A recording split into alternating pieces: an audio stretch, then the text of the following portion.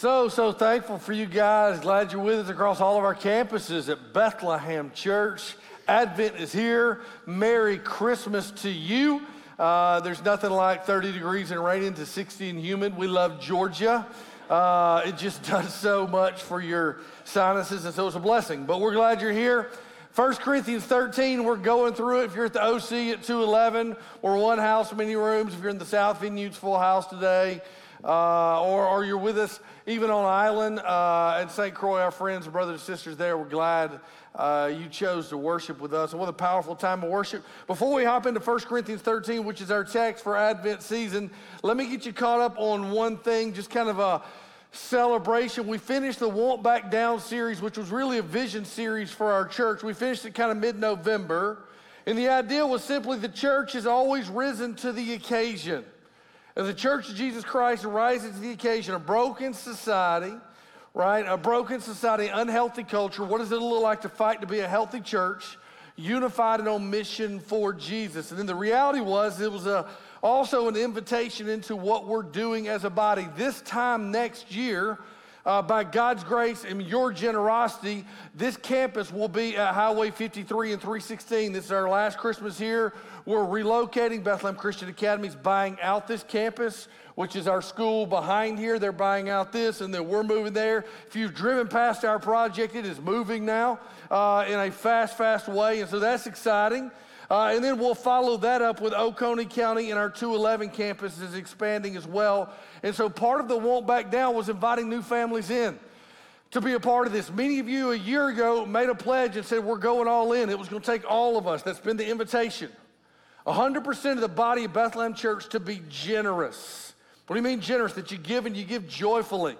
That our giving and our generosity is toward the kingdom of God. If that happens, 100% of the body is generous, then everything we want to happen to expand, to make more room. If you look around, we could use a tad bit more room, right? If you look around, so we could do that, that would give us the chance, 10 services across 3 campuses, and you guys have responded. A year ago, we set out our goal over 2 years was $27 million across all of our campuses over a 2-year span. You guys pledged last year this time 31.5. You blew it away and said, we're in, our yes is on the table, and many of you have been part of that, generous. And then this last season, the last few weeks, we invited brand new families to be a part of this. 1,000 more people this year than this time last year are calling Bethlehem Church home. Their families here. And so I want to give you an update. I invited new families to be a part of this, and many of you took me up on that. So I want to give you an update based off our last commitment weekend. Where we were is we're now entering into the second year of this, and this time next year, our first project will be complete, and we'll be on to the other ones as well, making more room. But 358 new households pledged. How cool is that, man? Right? Across our campus. Many of you said, we're in, we're committed. We haven't been here in the past, but we're committed to building the future. Such a big deal, which brings up our total of pledges, which is phenomenal for you guys, to $36.4 million. You guys are unbelievable. And because of that, it's a huge deal. And I can't say how gracious and how glad and how honored I am to be a part of this church.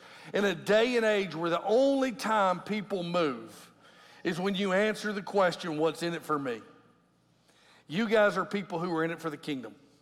And as we expand in the place God has us, thank you for being generous. New families that have joined in this, thank you for being generous in a day and age where everybody's about themselves, that we're about the kingdom of God. You guys are phenomenal. And so I'm going to pray a prayer of blessing because today is our big give week. We're starting into year 2 of this 2-year initiative.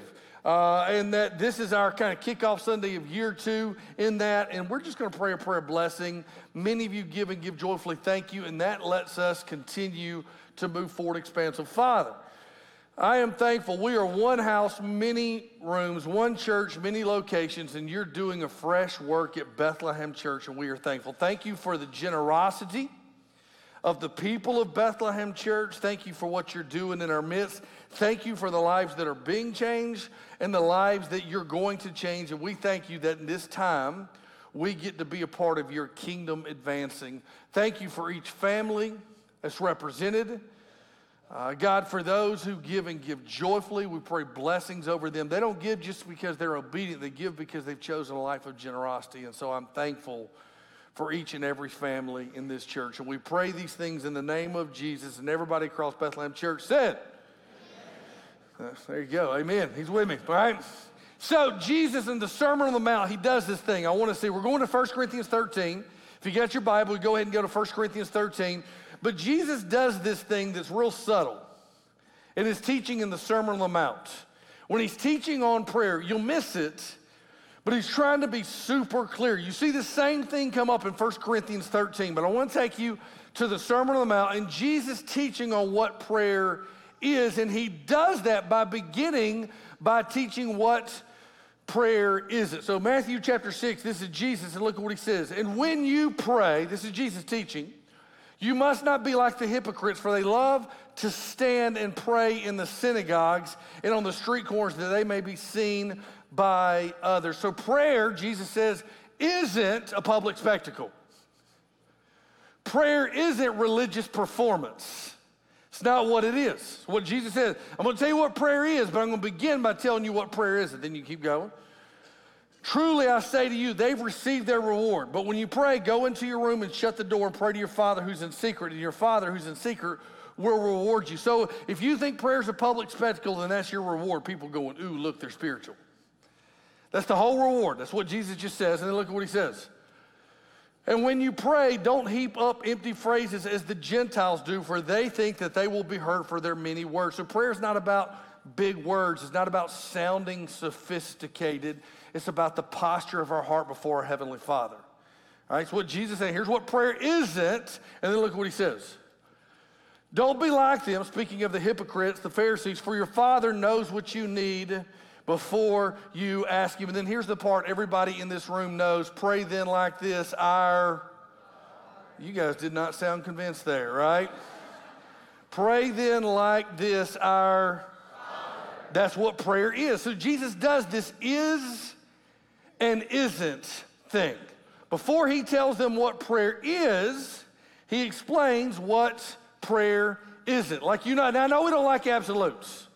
I'm going to say this real easy. I know we live in a culture, we don't like absolutes, that something has to absolutely be something. I know it's crazy to think that, right? But I think you're with me. Something either is or isn't. It can't be is and isn't. It's one or the other, right? So it either is cold and rainy or it isn't cold and rainy. It can't be both, right? It is or isn't. Jason is preaching. Jason isn't singing, right? Which is good for you. Now, I sing to the Lord. I make a righteous racket. I just don't lead you guys in singing. In fact, if Jason is singing, you isn't happy. You know what I mean? That's how that works. So Paul does the is and isn't thing. He basically says, you guys think you know what spirituality is, 1 Corinthians 13. You think you know what it means to be spiritual, but I'm going to tell you what it isn't. In 1 Corinthians 13, Paul writes to this church, and the church at Corinth was believers, followers of Jesus, but they were a mess. In fact, in all the New Testament, I would argue Corinth was the biggest mess. All the letters Paul wrote, they were believers, they were followers of Jesus, but they were a relational mess. They were a disaster. And so Paul says, spirituality isn't being super gifted, but not loving. Spirituality isn't claiming to have great faith, but not loving. Spirituality isn't doing these great sacrifices or offering your body to the flames, but not having love. It's not about a public spectacle. He's talking about love tangibly. In fact, a non-negotiable for having the presence of God and being a spiritual person is the presence of the Holy Spirit. Did you know that? A non-negotiable for being a spiritual person is the presence of the Holy Spirit. So here's what I would put. And the first fruit of the Spirit, church, is love. The first fruit of the Spirit is love. So I want to go into 1 Corinthians chapter 13, 4 through 6. We're just walking through this text at Christmas. Love came down. Love is Jesus. He is the embodiment. So how does that look? And 1 Corinthians 13, 4 through 6 is the most practical. What do you mean practical? In your face, in your grill, like saying, this is what love is, And this is what love isn't. Because everybody who comes to church on a weekend, I want to be a loving person. I think you do. I think everybody in this room, I want to be a loving this world. I want to be, but love is, it can be broad. Paul makes it very specific. Now, if you see this in my hand, Jason's got something new to show you guys, right?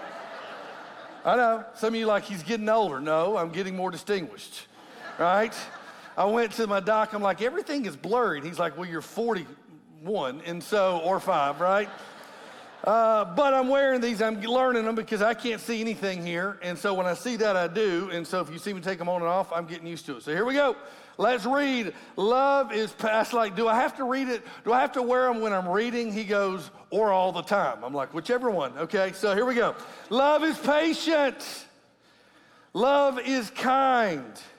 It does not or is not envious or boastful. It is not arrogant or rude. It does not insist on its own way. It is not irritable or resentful. It does not rejoice at wrongdoing, but rejoices with the truth. Love is, love isn't. Love is, love isn't. If you're taking notes, let's get real practical and tangible how love expresses itself in relationships, in your job, in your marriage. If you're taking notes, put this down. Patience and kindness are choices we make, not feelings we feel. Who can I get a witness? Patience and kindness, the first two words Paul couples together. Patience and kindness are choices we make, not feelings we feel. Love chooses to act with patience and chooses to act with kindness. Now I'm going to confess, I'm raising my hand. I am going to own my stuff before you, right? What do you mean? I'm raising my hand. Me, some of the most regret-inducing moments in my life, right? Some of the most regret-inducing moments in my life, moments where I was embarrassed the way I acted, was in moments where I said something hard, I said something harsh, I was irritable over a situation, my tone was hard, and my face showed it, and I was visibly or verbally impatient. Regret-inducing moments in my life where I go, man, oh man, if I could have that back. Most of the time, they were where I was visibly or verbally impatient. Now, I'm just confessing that. I'm sure none of you have ever struggled with that in your life. You all have, right? And every time there's been those moments, and my wife's in this service, she can explain a few of those moments. Every time there's been those moments, tell me if this has ever happened, it's what I said kind of in response. I don't know what came over me. I'm usually very patient. That's what I said, something like that. I don't know what came over me. I'm usually very patient. You said the same thing, am I right? I'm not sure why I did that. I'm usually a very patient person. That's not true at all. We just say that. What do you mean? We think it's the situation that made us impatient, but think about it. It is only when you're in a hard situation, or it's only when you're dealing with difficult people, do you actually know if you're patient or not. What do you mean? Think about it like this.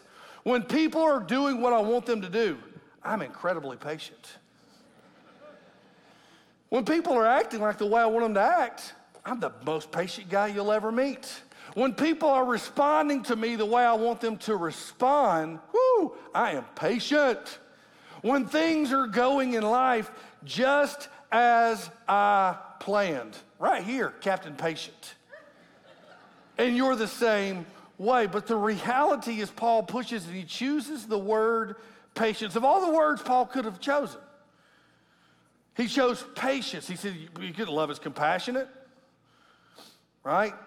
Love is loving, love is caring, but he said patience. All of the words he could have picked. But isn't it funny that we live in a world where people don't do what we want them to do and things don't go the way we want them to say, and the way love most expresses itself is in this act and this choice of patience. The word patient in the Greek is actually long-suffering. We know the word patience. The Greek word, the New Testament, is long-suffering, which means patience is more than just being able to sit in traffic on 316. It means it's more than just being able to wait at the doctor's office for a couple of minutes longer than you want to. What do you mean? What patience actually means, love can receive wounds without having to even the score. Love can roll with the punches when necessary. Love doesn't keep receipts. It doesn't feel the need to right every wrong done against it. 1 Corinthians 6, they're suing each other. Brothers and sisters in Christ, go read it. 1 Corinthians chapter 6, they're suing each other over small things. Brothers and sisters in Christ, and these small things hacked them off, ticked them off, and so they would sue each other. And Paul would say this, you guys are trying to win, but you've lost just because of your posture and your choices toward each other. For some of us this Christmas, for some of us in these moments, here's what I would say. You are dealing in a situation, this is the Holy Spirit, you do with this what you want it to. You are in a situation with family members this Christmas, at your job, in your company, extended family, and you are dealing with a situation right now that is calling for a patience you don't feel like you have. That's where some of us are. We're dealing in a situation, we're dealing in a circumstance, something going on in our family, something going on with our job, something going on with our boss, something going on with our employees, something going on with our school and the kids or the school our kids go to. But you're dealing with a situation in real time and you don't feel like you have the patience. This is what I'm saying. The way love most practically expresses itself is not when you feel patience, but when you choose patience. You're dealing with people, some of you. Marriage situation, kid situation, neighbor situation, opportunity hasn't come your way situation, and you're dealing with somebody that's incredibly difficult, and you are tired of, Jason, I don't feel patient. Well, it's not going to show up in your life like a commodity where you're just like, oh, now I have it. What I'm saying is you have to choose patience. In fact, let me show you this. This is what I had to learn because this is where most people end up and we mess up. Patience and kindness aren't personality driven. They're loving choices people make. I want to push back because some of you are arguing me in your head for a second. You think to yourself, I just don't have a patient personality. That's how I was for a long time. In fact, my wife's in this room. I'm an extrovert, I'm a people person. My wife's an introvert. She's quieter of the two of us. And so oftentimes when I'd have one of those moments where I'd be impatient, right? Or I still can have them from time to time, right? Don't tell anybody, but every once in a while. Where I do, in this moment, I used to say things because my wife's super. I would say, well, you just have a more patient personality than I do. Or she would respond by saying, or I just make different choices than you do. No, you think I'm talking to you now, right? But some of you go, oh, I just don't have a patient personality. No, you just don't make the choice to be patient. No, you just don't make the choice to be patient. In fact, here's what Peter says. The Lord's not slow to fulfill his promises. Some count slowness. It doesn't sometimes it feel in life like promise of God, God works all things together for the good. Why isn't this working out? And we feel like God is slow. And it's like, man, doesn't it feel like that? And like that things aren't going, God isn't working out, this person isn't changing. But look at what Peter does.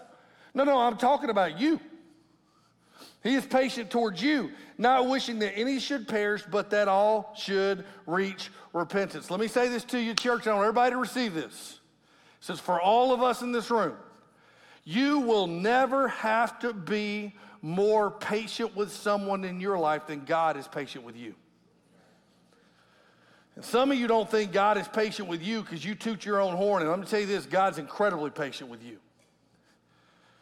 Because you spit and you turn your nose, right? And you go the different way, and we just do what we want to do, thinking God, no, God is patient with us. Look at what Paul says. Don't you see how wonderfully kind and tolerant and patient God is with you? Romans 2, if you're here during Romans series.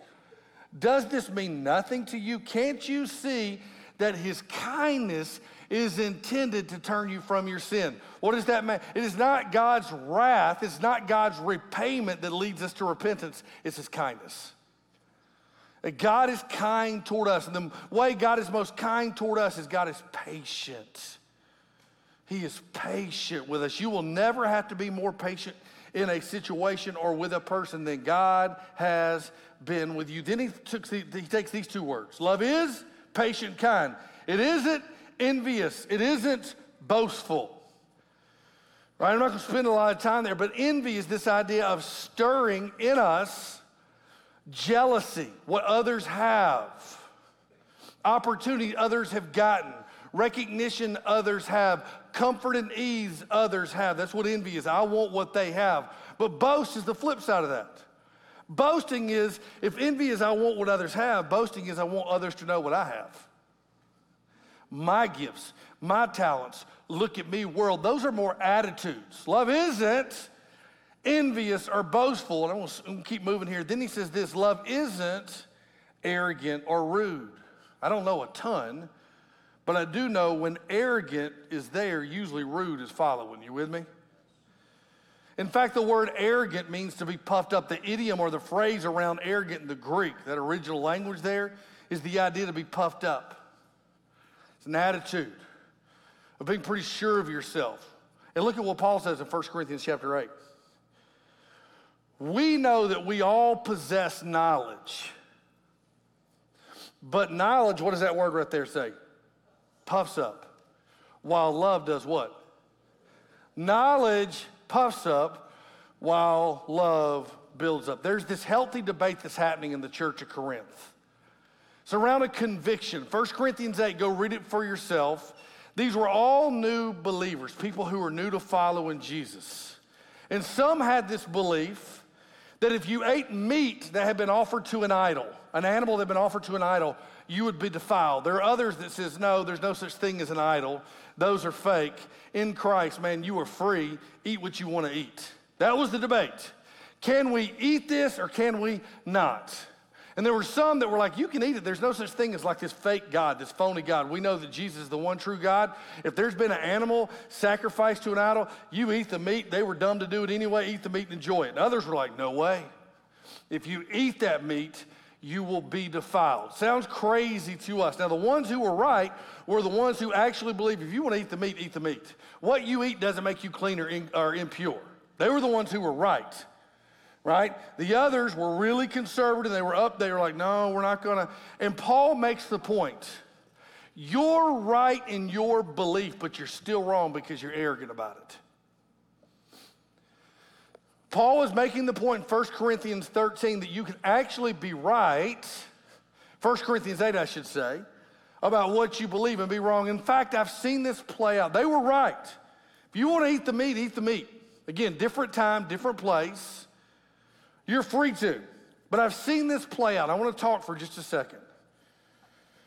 There's this dynamic that happens I've seen over time in churches around this idea right here of unique convictions. These were believers. This was not an issue of right and wrong, sin and not sin. This was an issue of unique convictions. And I have seen this play out a ton. What do you mean? Unique conviction. There's a group of people, our kids can't go here or do this. We don't drink alcohol, right? Or we won't see this or that. And so there's some unique convictions people have, which is good. But what happens is in their unique conviction, oftentimes they look down on those who don't share the same conviction. Or those who don't have the same conviction look at those people and go, oh, they're arrogant and super spiritual. They think they're so spiritual and so great because they don't. And there's this back and forth, and it's all around unique convictions. And that's what Paul's saying. He's pushing here, going, this is not an issue of right and wrong. This is not an issue of sin. Oftentimes there's disagreements over this thing called unique convictions. I feel like God has told my family, or God has led me not to, or we aren't going to. Praise the Lord. But somebody else may not share that same conviction. Then how do we go about that? I cannot tell you how many times in church I've seen this just made a mess of. I've seen this made a mess of in my life, of people who share these and they push this unique conviction to be this universal thing that if you don't see it like I see it. So I say all that to go, Monday night, I'm in Orlando. I'm at a pastor's thing. There's about 50 pastors. We're eating dinner. It's a pastor's conference. We ate together at night, some larger churches. We ate together at night, and during the day, we would do ministry with the Green family. There were 18 of them, and it was great. And so that's golf, okay? And so 18 Greens, right? He got it over there. You're with me, right? And some of you, nobody's got that joke. That's actually funny. You guys don't know, okay? But we would get together at night, and we had a conversation. It was just dinner, 50 of us sitting around tables. And that one guy, who's probably the most well-known of the pastors in this group. If I said his name, you know who he was. He got up, and we're just talking. It's an open forum, open conversation, and he shares it's so funny because I knew what I was preaching about this week. Love is not arrogant. It's not rude. He gets up, and he shares a personal conviction, the conversation, go figure, with a group of pastors devolves to politics. I needed thicker glasses in that moment, you know what I mean? It was like, oh, man, here we go, right? So it goes to politics. And so this guy, if I said his name, many of you know who he is. He got up and shared a unique conviction he had. I thought to myself when he shared it, love isn't arrogant or rude. Why? Because I'm a brother in Christ. He's my brother in Christ. He's my friend. But I disagreed vehemently with his position. Completely. Now, y'all are going, what was it? I'm not telling you, right?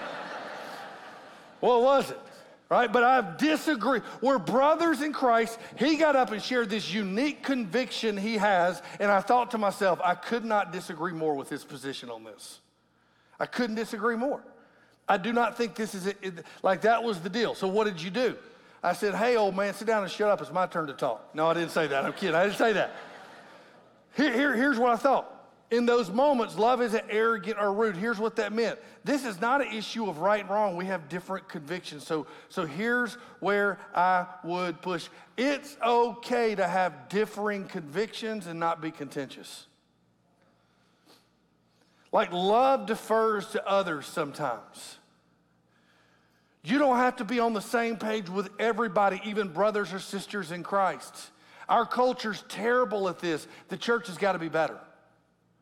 What do you mean? The most practical part of this whole talk is right here.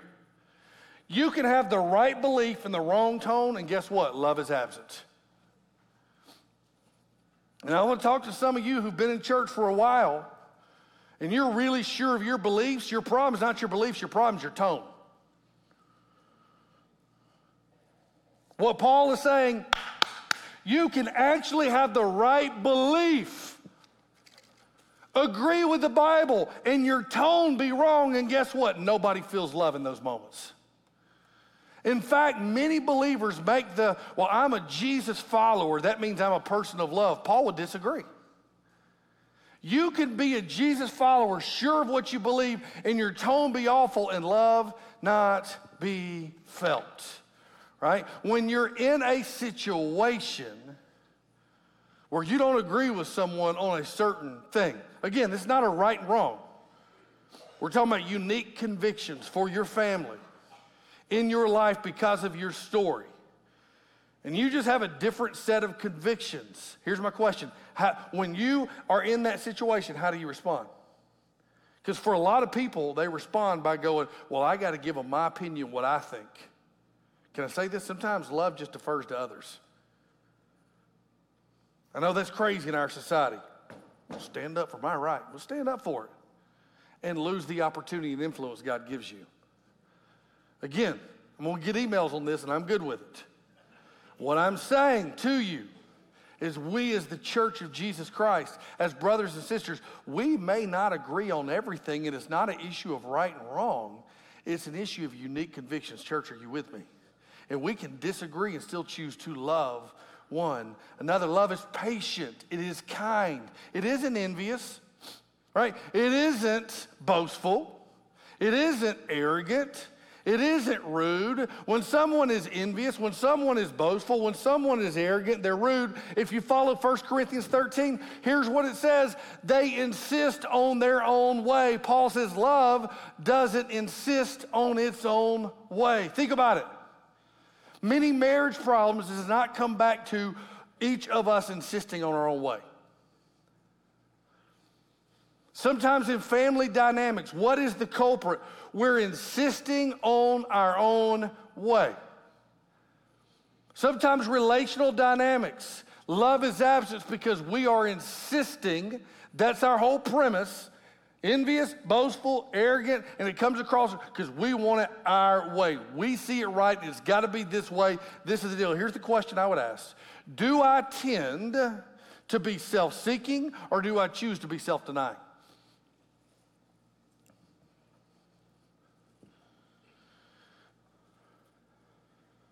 Do I tend to be self-seeking, or do I choose to be self-denying? Like in marriage, in my relationships. I said, always got to be my way. Love does not insist on its own way. It has the power to defer to others. Here's what that means. Being like Jesus in the most basic way is looking out for the interest of others. The most basic way. Being like Jesus is looking out for the interest of others. What's the word? Agape. Agape defers to others. That's the word for love. It defers to others. It gives others the opportunity. It's okay to take a step back and not get its own way. It's self-sacrifice. It's self-denies. In fact, here's what Paul says in 1 Corinthians. So whether you eat or whether you drink, do it all for the glory of God. What he's saying is, in life, it's not about our way. We choose to follow Jesus. It's about the glory of God. No one should seek their own good, but the good of others. And Paul wants to be clear. Is and isn't.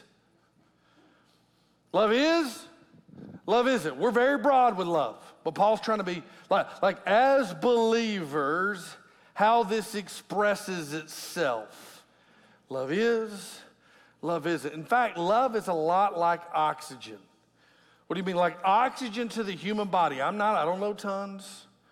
I'm a theology, right degree, not anatomy. But I do know this. Doesn't matter how strong your body is.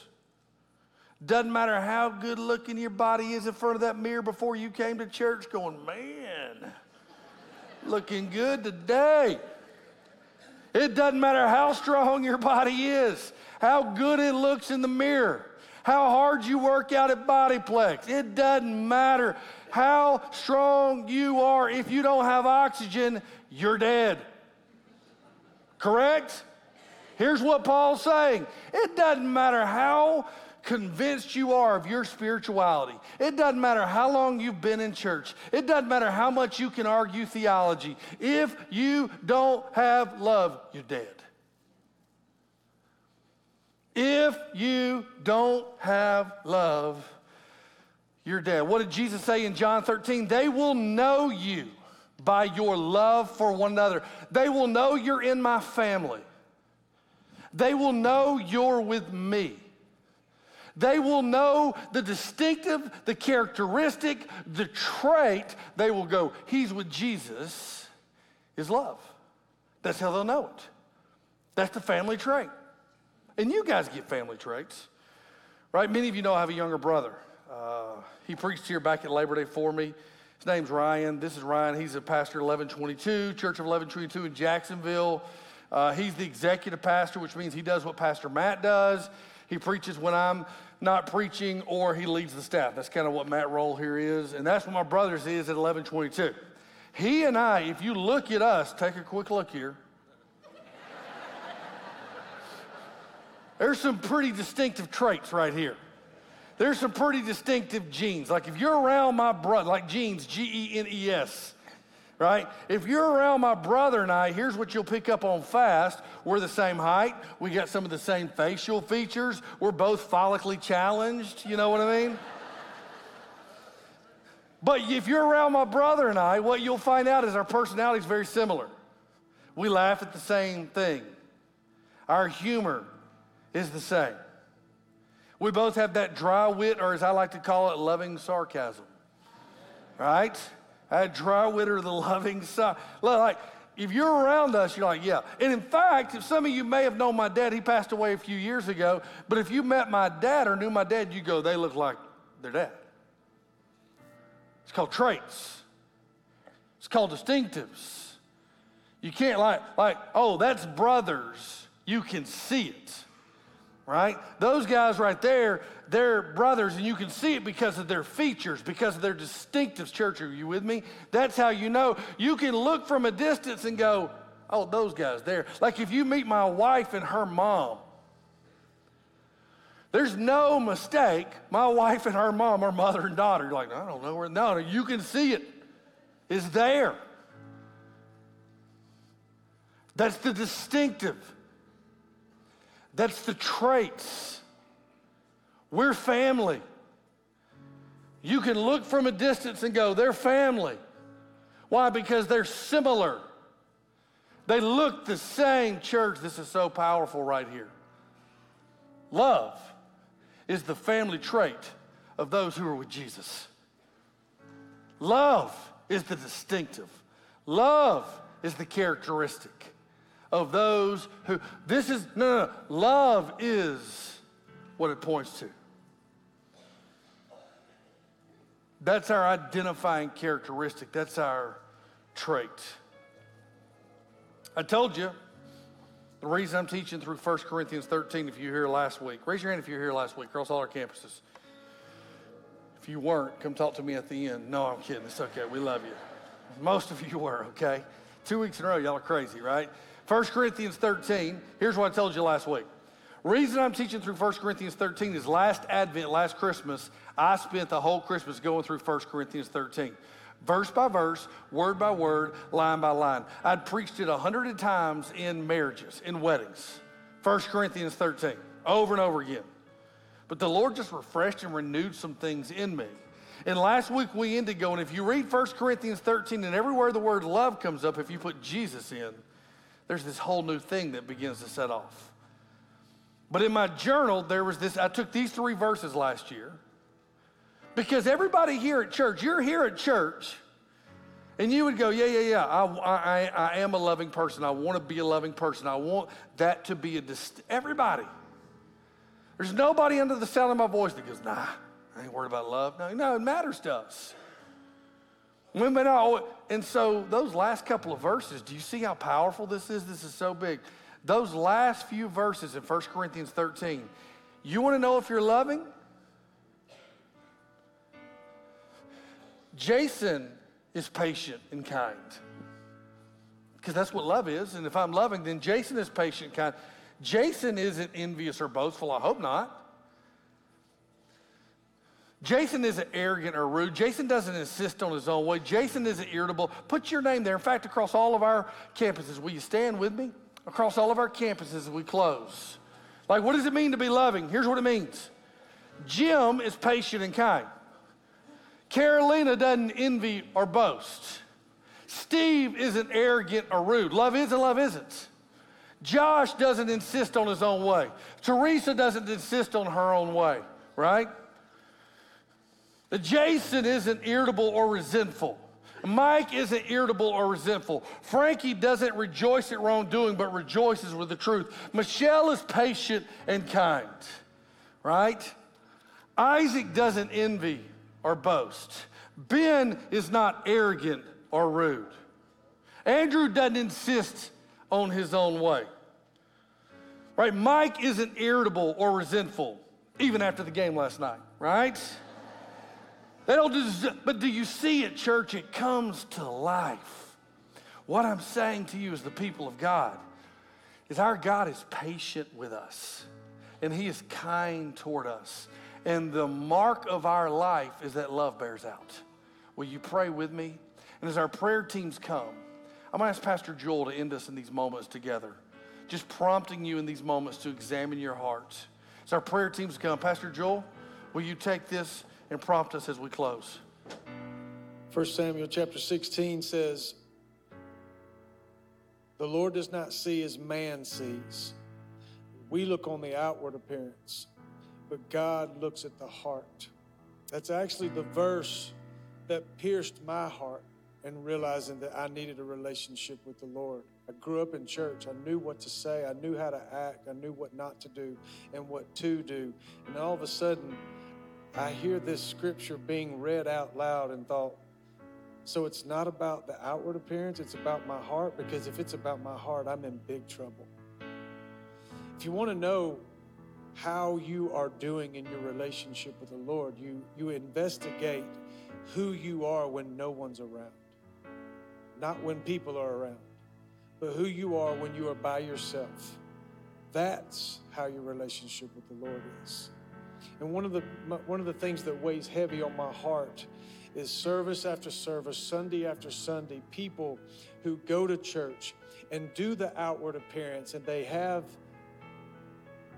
it seems like they're in a good place, and yet on the inside, they do not have a relationship with Jesus. And when you look at this list of 1 Corinthians 13, when you look at that, you think to yourself, man, I cannot do that on my own.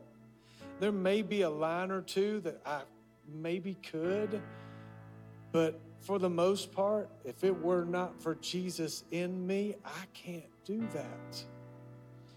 And so there's that deep need inside of me that says, I need help, and the only help I can have is in a relationship with Jesus. And there's probably people in this room who even had a conversation last night and said, we've tried all these things, let's try church, let's try God.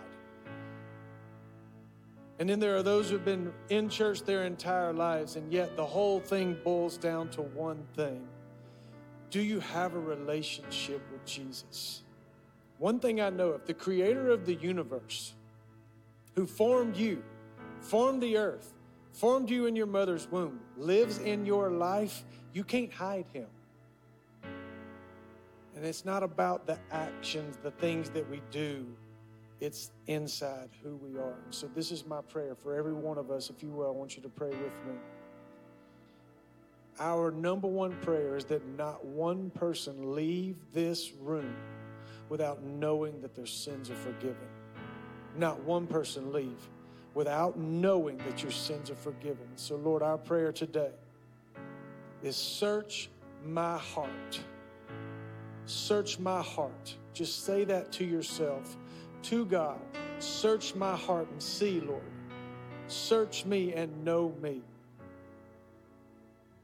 Lord, I pray right now in the name of Jesus that you will cause there to be a boldness in us, that we will respond to what you're saying. If there's someone here who does not have a relationship with you, that today be the first day they realize what love is, who love is.